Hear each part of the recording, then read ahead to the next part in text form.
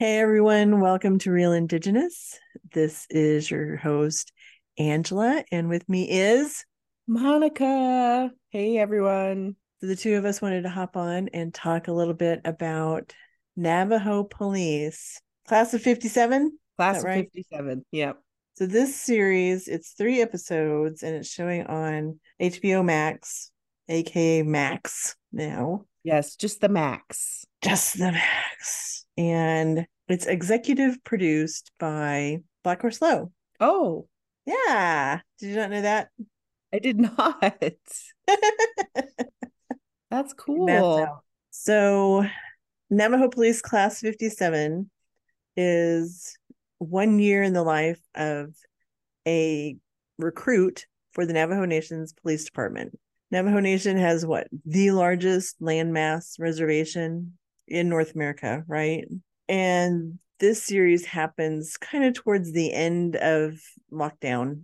Everyone's still practicing safe distancing and all of that stuff. Yeah, we see a lot of masks.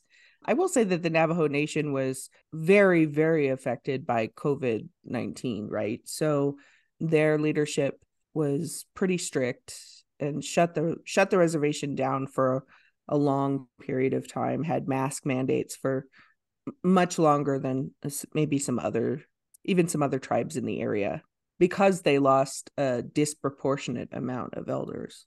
Mm-hmm. And one of the things that they address in this is the loss of language and the use of language, which I thought was very effective.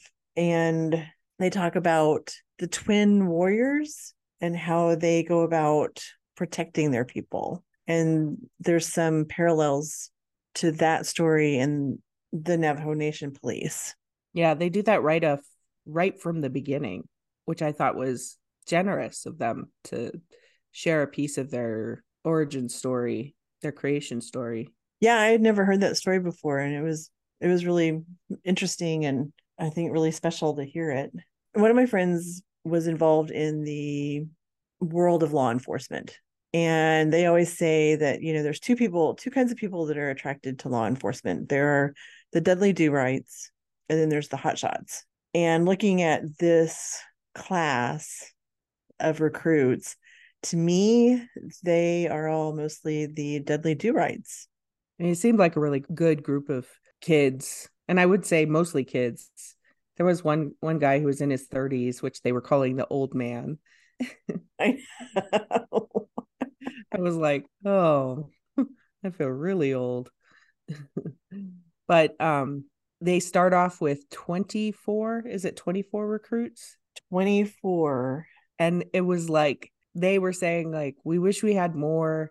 That's the only tribe that has its own police academy according to the documentary, and they sort of reveal this a little bit later that they really struggle to even get 24 to start off their orientation. I think the first episode we see is orientation beginning, right? Right. And it's because so many people have charges against them or have something in their record that disqualifies them from serving on the police.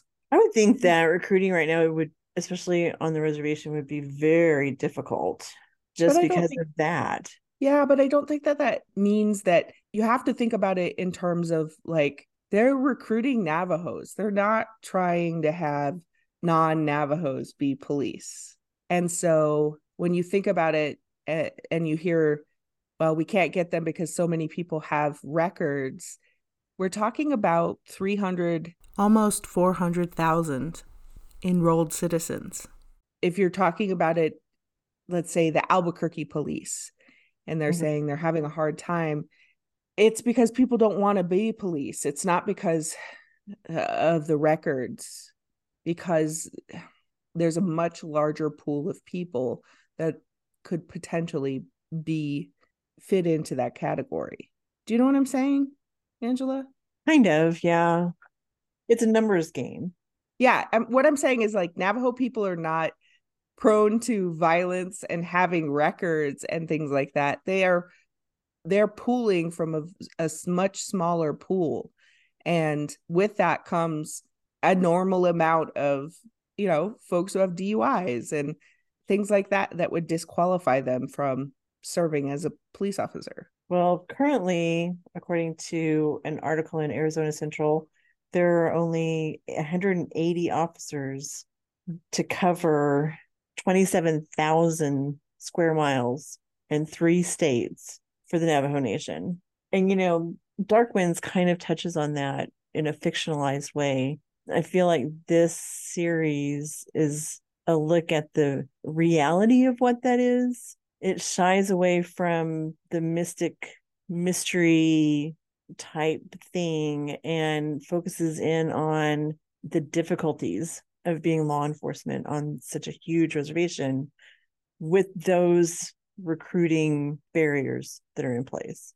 So I thought that this show, this Navajo Police, was a continuation of a show I saw one time that was like cops basically following Navajo police officers around.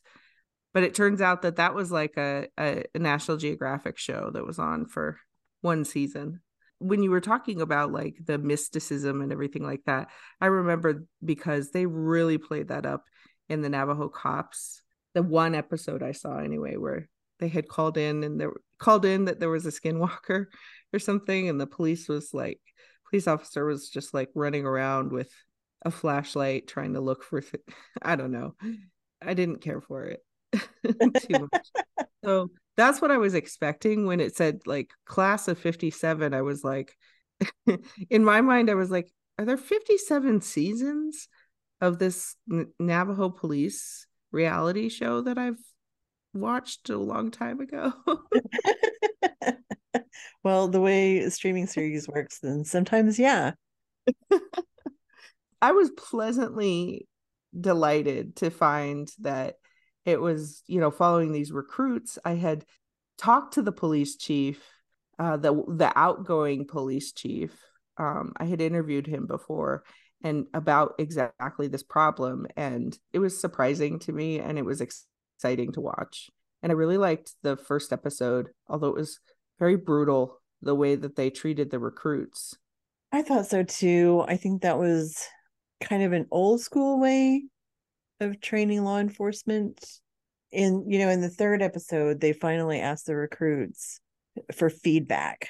Mm-hmm. And one of the things that they get honest about is the fact that these recruits have been broken down at home. So usually at home and with their family and friends, they've been told that they are crap and they're not worth anything and they're doing a horrible job, and that maybe that works for the first half of the training, but perhaps when it gets to the second half, when it gets more mental, that the instructors would be more effective if they were supportive of the recruits and not just using the full metal jacket method of training. Right. Because we should explain a little bit, like what they do is there's like a little orientation weekend or something like that, or right before, and then all the recruits come in and they make them line up and they just start screaming at them, and they tell them to empty their bags out and load them back up, empty them out, just calling them names. And they explain in it that they're doing this because they need to get used to chaos and shitty situations, essentially, and to be calm and collected under those situations. And I could just feel myself tensing up. I wanted to like scream back at them or run and hide in the other room. It was just very triggering for me. And it made me think a lot about like how many of us experience trauma, and it's like a trauma the way that they're treating them, right? And they actually draw this parallel in episode 2, I believe it is, where they're in their classes and the professor's not professor, but the instructor, yeah, that's the right word, is teaching about domestic violence and the circle of violence. And as she's saying these examples, like screaming at you and belittling you, they're playing clips back from when when the first day the recruits are experiencing that, and then they just go through the whole thing. And I didn't it felt like the filmmakers saying fuck you to law enforcement, like really just saying fuck you to law enforcement by basically drawing a straight line parallel from abuser to what they were, teaching at this academy. I don't know. Is it too much black and white thinking for me to think that? It's very black and white to me because later on in, I want to say later in two and into three, you start realizing that they have to be very mentally tough because the people that they're working with are their friends and family. Mm-hmm. And the emotional toll that it's going to take on them throughout the years of all the things, of the horrible things that they see people doing to each other, they've got to be able to do that separation. The veteran officers talk about being able to switch it on and off effectively. Mm-hmm. And sometimes that method of breaking you down to build you up works, and sometimes it doesn't. But for these 28, 24 recruits, only 10 make it through. Spoiler alert, only Yeah. 10 make it through. And a lot of that does have to do with the fact that it is demeaning, and they can't make it through that first half to make it to the second half where it's less demeaning. To that point, they need to in order to survive that career, because at the end of the third episode, one of the young recruits gets into a situation where he has to discharge his weapon, Mm. and the aftermath of that on him is brutal to him and his family. And so you can understand why the veteran cops are like trying to show their support by teaching them how to do it. They may not be doing it in the best way. Does that make sense? Yeah, I mean, if you're going to carry a gun, you better be ready to go. And if that's what it takes to be ready to go, yeah, that's why I have a lot of respect for that profession, because that's not me. I'm off in the corner crying, being like, "Shut up. You didn't say that. It's not nice." It's not nice. That's not. And they do weed out a lot of the softies. I They mean, weeded me out on episode on one. episode I worked on the three times that a vocal competition came to Oklahoma City, and you could tell, and all of the crew could tell that had traveled all over the nation doing this. They knew exactly who was going to make it and who was not, just when they came up to the table to sign. And they shared it with the rest of us. They were like, if somebody came in with all this family and, oh, they're so excited and weeping and big hopes and dreams, they're like, yeah, they're not going to make it. If one person came in with a guitar, it was just like, I'm here to do this, signed their name, walked out, they were like, okay, they're going to make it, Wow. because it's such a mind game when you get into it. So I can't imagine the strength of character you have to walk up to a house not knowing what's on the other side of that door, not Yeah. knowing if that person's going to be dead or alive, or in crisis, or willing to accept help. They kind of touch on some of the calls that they take, and it's heartbreaking. Yeah. It was unresponsive and it was his brother. It was his brother. That's horrible. Yeah. And my friend that was in law enforcement said, there are different ways that people cope, and one of the more unhealthy ways is through substance abuse. And then you start getting law enforcement officers that are dulling the pain. And so when I was watching this, by the third episode, I was like, I really hope that they have somebody that they can call after a really tough situation that can mentor them through the recovery. I work in a job where we have a lot of young people who are volunteering their service for our country. And it's really heartening to see all of the older people that are in this job be there to support the younger people. And it's been a slow but steady mind shift to where mentorship is playing this huge part in creating mentally healthy defenders. And it's something that's been neglected because, used to you just pull yourself up by your bootstraps. And We don't talk about that. exactly. Yeah. And I mean, that's so common in Native communities anyway. We don't Yeah. talk about that. We're not going to talk about that. Why are you talking about that? And I mean, it seems like they're making some change. They're like, it's a little bit different. I know they were in a yoga class in one scene or They something were like that. meditating. They were meditating. So they're trying to help them find ways to Mm-hmm. deal with a really stressful job, a really high pressure, stressful job. Mm-hmm. I liked the series. What did you think? I thoroughly enjoyed it. I think that it was really well done. There were, you have some fan favorites. You always have some fan favorites. And one of the recruits who I just thought was going to make it washed out because they went to a concert. Yeah, they had. Let's be clear. They had spent 400 American physical dollars on Metallica tickets. I know. I have to say, I was a TA for a class that was predominantly Native Americans at University of New Mexico, and the professor told me straight up from day one, um, they're gonna have like 14 grandparents that die to get out of things, and I was like, no one would ever do that. That's horrible. And I don't, I can't say for a fact if that happened in my class, but in this series, she had her mom call in and say that one of her grandparents died, right? I don't even think it was her mom. I think it was a friend of hers that said she was her mom. Oh, that's even Even worse. worse. Because he said she colluded with her friend. And I went, ooh, colluded. There's Oh, that word. I was rooting for her too. I know. I was just like, no, why'd you have to do that?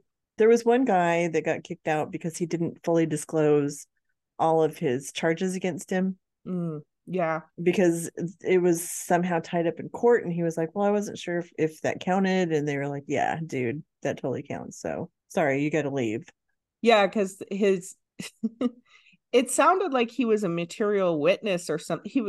It sounded like there was a possibility that he didn't do anything. And so when they when they come and ask him, he's like, I got mad and I threw a rock at Yeah. my step. And he's like, okay, you're done. Let's go Yeah. ahead and Yeah. walk you out.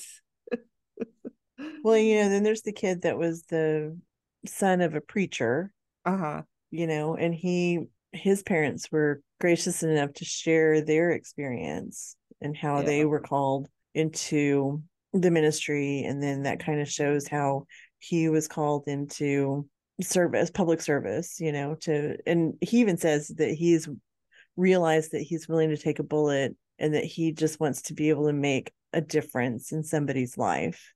Mm-hmm. He also had gone through the boot camp or whatever the academy once before, and he had missed. He had just barely not qualified with at the shooting range, and so they made him do the whole thing again. We'll leave that one for our listeners to find out whether or not he passes it the second time. We're spoiling everything else but that. I know. And then, you get to spend a little time with the senior officers, the ones that are the trainers. And I thought it was really funny at graduation where they were like making all these little side bets about the hug. It's like, oh, you're going to win $200 if you get a full on body hug from Sergeant. And so this one kid goes through the line and he goes up to the sergeant. He's like, can I have a hug? And he's like, are you going to win some money? He's like, permission to hug you, sir. It was just, Like, yeah. And they're like, full on hug. it had the feeling, it was like 20 minutes into it. I realized, oh, this is a legit HBO documentary. It had that HBO documentary feeling, which is why when I realized, oh, I'm watching a different series here, like I'm not watching the same, the one I had confused from National Geographic, because it was storytelling drawn out as opposed to incident and then a tiny little bit about Navajo people and things like that. Is that what encapsulates an HBO doc? I think so. I mean, just good storytelling. Yeah. There was definitely some parts where I was a little uncomfortable and I felt like there was some poverty porn going on where you have the politician talking about there was I think she was a council delegate and she was talking about how terrible things are, and then they're showing pictures of unhoused relatives passed out or drunk, and I don't need to see those images anymore. I don't, but Yeah, maybe they always have to be in a documentary about Native people struggles. maybe. I don't know. I don't know. Listening to the one lady who was contemplating suicide, and then, you know, how they got her to change her mind. That was important because Yeah. that you don't hear that conversation a lot. You don't hear, and they didn't show their face, which I thought was good because I don't know if it's like this where you are, but our local news, it's like they show everybody's face, they show everybody's name. I mean, it's just like the shame police. It's like a Mm. parade of shame on the local news about somebody who's at their worst moment in their life. And there's the news camera right in their face with their name sprawled across it because they took a pack of smokes or something. And so to see some of these people treated with dignity when they are at their lowest point, I thought was really a nice touch. Why are you watching local news? I like to stay informed. No, you're not going to be informed about shit except the worst possible things going on. And the weather. The weather. You can get that from theweather.com or Not around here. You never know what the weather will be. So you have to watch all three channels and kind of mix them together no. to figure out what's happening. If I did that here, I would carry 37 guns on me at any given time and be like just constantly in a state of panic. Like I just can't watch local news responsibly. Like I'm like, he said what? They did what? Well, it would definitely be nice if they treated people the way the HBO crew did. Yeah. So of course the one Navajo that they have behind the scenes is Black Horse Low. Yes. Although there's an Arctic Inuit up there. I see an Inuit name in there. Oh, for real? Yeah. Priscilla Hensley. Nangakiak. You were talking about the images that they were showing during the talk about the cycle of violence for domestic violence. Mm-hmm. Did you happen to notice all of the Indian Wars imagery Mm-hmm. that was popped in there? I thought that was an interesting choice just because all of the treaty signings, all of the ways that the US government has basically screwed over natives showed up in that montage of photos. And having put together a presentation for my work on US policy and natives, I was like, oh, thank you for showing that. I appreciate it. They were like making parallels between how they were treating recruits and abusive partners, and then suddenly they switched and they were like the US government is the biggest, basically, through the images that they were showing through this section. So she's listing off, she's like, financially they're Right. holding all your money, Yep. and then it's like actually the abuser is daddy government. Yep. And the councilwoman even brings that up about how they still have to get permission to spend this money Yeah. from the government that they've been awarded to fight Mm. domestic violence. Yeah, exactly. Happy Native American Heritage Month. So overall, I would highly recommend Navajo Police Class 57. It's only 3 episodes. It's a rough journey, but it makes you appreciate the people that are putting their lives on the line to make a difference in their community and to protect the sacred. Agree 100%, Angela. So I think that's a 2 thumbs up from us about Navajo Police 57. Yep, Highly yep, recommend. And it's definitely. a nice inside look for those of you more interested in the behind the scenes of Dark Winds. The And true so, story. yeah, the true story. So thanks for tuning in, and be sure to tune in at the same Indigenous time on the same Indigenous channel.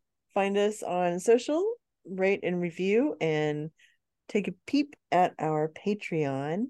And remember, don't just keep it real, keep it Keep it real real Indigenous. indigenous. Oh, we two people does it well.